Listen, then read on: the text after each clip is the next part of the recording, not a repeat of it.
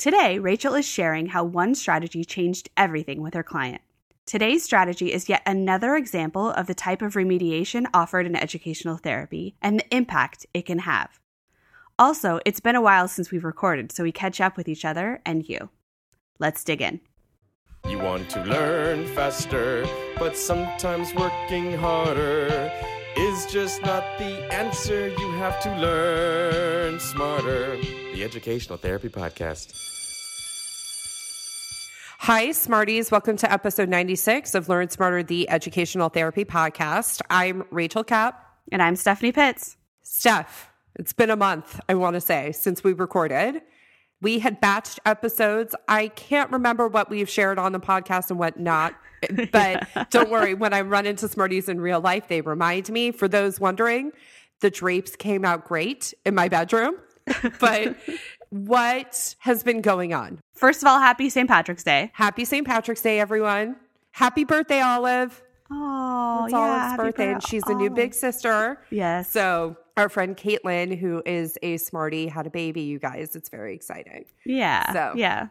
Well, we had to take this break because I had surgery.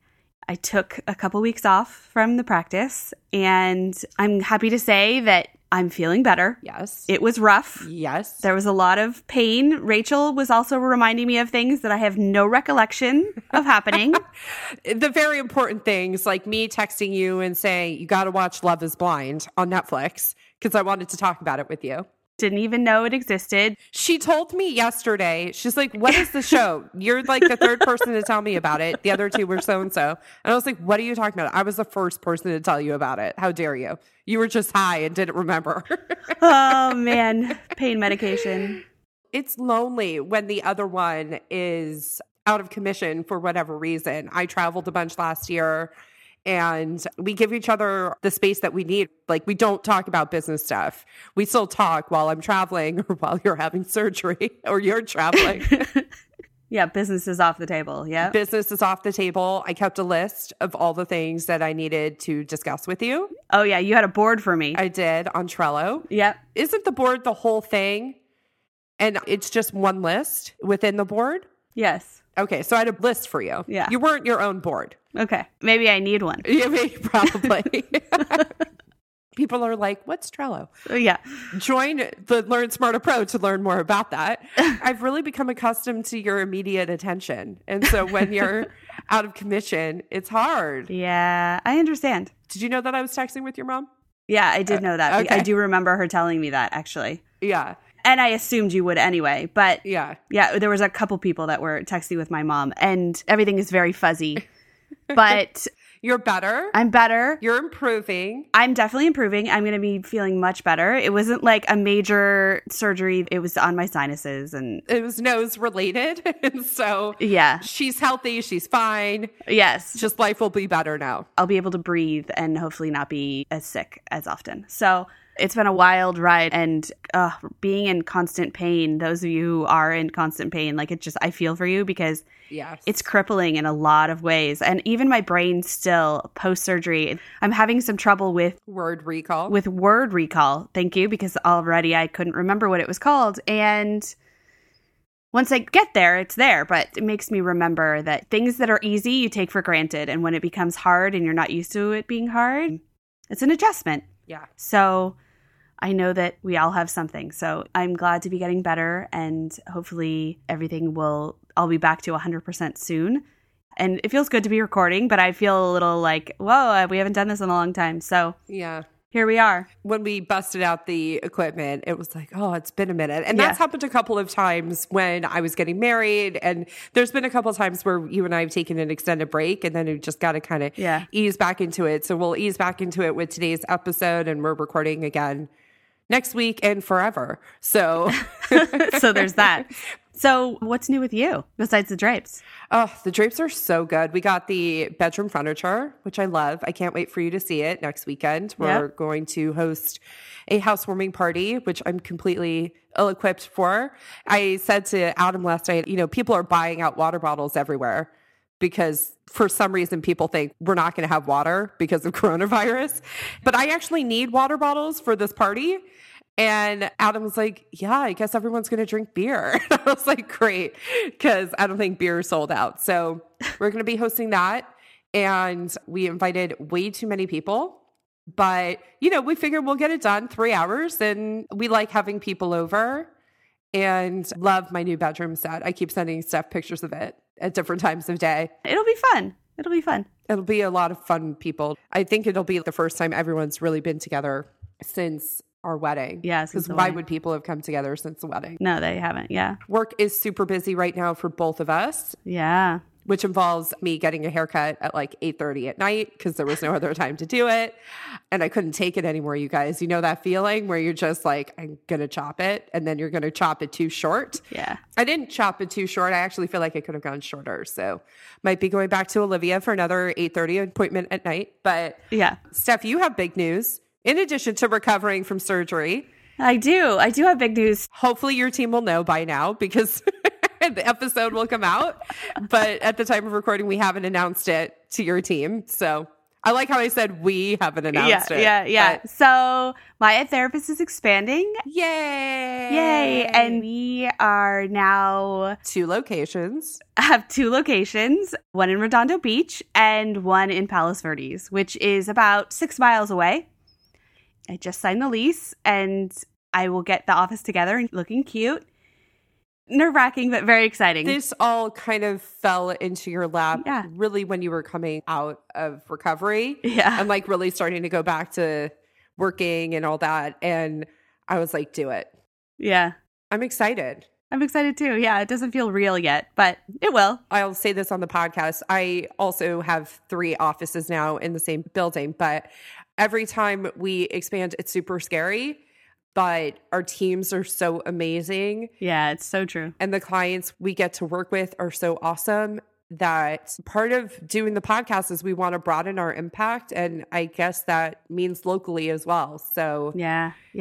If you are interested in working with my Ed Therapist in Redondo Beach, California and Palos Verdes, California, Steph is currently fielding phone calls, so go sign up for a phone call at myedtherapist.com. Just a reminder, we both work virtually. Yes. We work virtually best with middle and high schoolers, college age, whatnot. If you have a little kid that is in elementary school and needs reading remediation, that is going to be best done in person with a local service provider. If you are having trouble finding someone, let us know. We can help. We can help with that. Yeah. But yeah, that's important because we respect your time and money and our time and resources. And so definitely local for a little elementary age student. Mm-hmm. But if you're working on executive functioning and that type of stuff, hit us up. Yeah. Or middle school and high school age kids. Exactly. College kids. All good. So, Rach, you have a story that you wanted to share. Okay, so I've been saving this for the podcast. It was on my list of things to talk to you about because I was very proud of this strategy. So I'll just kind of go into the history of this client a little bit and then how the strategy has kind of like taken hold for her. So she was initially referred, I believe she was towards the end of 3rd grade. And mainly because she was really struggling with math. Over the summer going into 4th grade, we made tremendous strides. And Smarties, that is a wonderful time to start remediation because we don't have the pressure of school looming over us. And so we really get the luxury. That's when we do the most fun and creative things with our clients because we're so free to really go where the client needs without kind of outside elements. And so we worked through all that. It's so funny stuff because when I ask clients, what would you tell somebody else about educational therapy, what they will learn? Because I've been floating with this idea of having them figure out a way to talk to each other before they start. I'll tell you more about that later. Okay. And she said, skip counting. Every client who has ever done skip counting with me, that is like their big takeaway of what they tell people about their experience with educational therapy because it takes mastering math facts and makes it really fun and creative and it's fast to teach kids about how to do that. And I know that we've talked about math on this podcast before. Yeah. So we will link those episodes in the show notes. Anyway, she was initially referred for that, always has kind of been a struggling reader as well. She's now in the 5th grade. And really what we were working on was written expression, which is getting her ideas onto the page. And we were encountering a lot of perfectionism that was preventing her from even getting started. Mm-hmm. She wanted to say the exact right thing. She wanted to say it in the exact way that she had it in her mind. And it was taking her a long time to convert that to thoughts on the page. And then what would happen is, let's say she was writing a story, she would spend a full page written typed on the computer in like exposition of like background of the story. And it would take so long, you know, if it's a mountain, to get to the top of the mountain of what's actually happening. Yeah. And so we started doing something very interesting, which was I just wanted her to identify the who, what, where, when, and why. And sometimes why. It depended on the situation. But what I did was I went and I Googled, I just wanted visual images. And the New York Times had this great website of just images. And the reason I did images is because I wanted to inspire thought and I didn't want to have any words on the page. And I wanted her to be solely responsible for figuring out who was in it, what was happening, where it was, and what it was. Mm-hmm. And I wanted it to be open-ended because that's where she particularly was struggling. Can I ask a question? What was the prompt? There was no prompt. It was just a picture. Okay. So I put the picture up on the iPad and she had like 3 or 4. And all I said was, tell me who's in it, what's happening, where it is, and when it's happening. Mm-hmm. And she did not like this because, again, she's a very concrete thinker, but she needed to work on her flexibility and openness and imagination. Because she actually has an amazing imagination, but she would get so caught up in wanting it to be right. And there was no right answer by design. Mm-hmm. So what we did was we wrote who, colon, what, colon, where, colon, when, colon, skipping a line in between because she didn't need a ton of details to answer those questions. So she would make it up, which was perfect. And she did this for several images. I only started with step 1. Then once she kind of got the hang of doing that, we went back and I said, okay, I want you to write me one sentence that incorporates all the different elements. Mm-hmm. And that was it. Yeah. And don't go on with the story. Yep. All you have to hit is who, what, where, when, why. Thank you. If it worked. And the why we actually kept off until the next step of this whole process because I just needed her to move beyond staring at the blank page. Yeah. And she needed to have a strategy for getting started. And that's what you need to tell people very early on in the story. Mm-hmm. Give me all that information early on in the story. And some of them were not simple photos. Some of them were not real people. Some of them had multiple people in it. Some of them had only animals. It was wide ranging. And we started with very realistic images. And I got increasingly more complex and I love this. Cartoonish, and it really was challenging. I've never done it with a visual situation like that. Yes. I've done it with a book. Right. Never done it with just a visual like that. And there was no prompt. I love it. I love it. By design. Mm-hmm. Because she was and is so concrete. And with a book, there is a correct answer. And you also have all the other demands of decoding and all that other stuff that you have to retain. And for her, that wasn't the skill that I wanted to work on. I wanted to purely work on this getting started skill. Mm-hmm. So then she went back and she wrote the sentence for each one. How many did you have? We probably stayed in this phase for 3 sessions. Okay. Starting with the who, what, where, and when, and then moving into the sentences. It was probably 3 or 4 sessions. Yeah. Let's say. Okay. Because we're just building the skill and I wanted it to be automatic and I didn't want any sort of resistance or pushback or, to be honest, whining from her about it. And so she really mastered it and she knew what to expect. And as soon as I pulled the iPad out, she's like, okay, here we go. And really, Rachel? And then she would immediately get into it. She would try to convince me to be the one to write who, where, when, what. And I was like, no, girl, you got this. You can do it. You got to build that independence. And she's the type of kid that if she can have someone do something else for her, she will. Which, by the way, total respect. I'm that way too. You definitely are. Yeah. Yeah. So total respect. And then the next step became, okay, now I'm giving you the whole thing. I'm giving you who, what, where, when. Then write the first sentence and do it all at once. Uh-huh. Then we went back over all of these and she had to add a second sentence. But the second sentence had to introduce or push the story along or create a problem. Okay. And we kept doing this until eventually she got to pick a couple of these stories that she was creating that she could then expand upon. Uh-huh.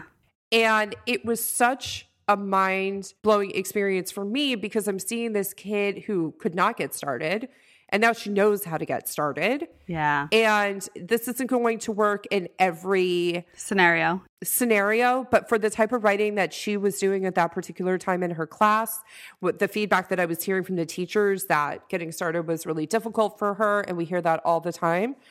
This was just really a special exercise for her that alleviated her perfectionism, allowed for open-endedness.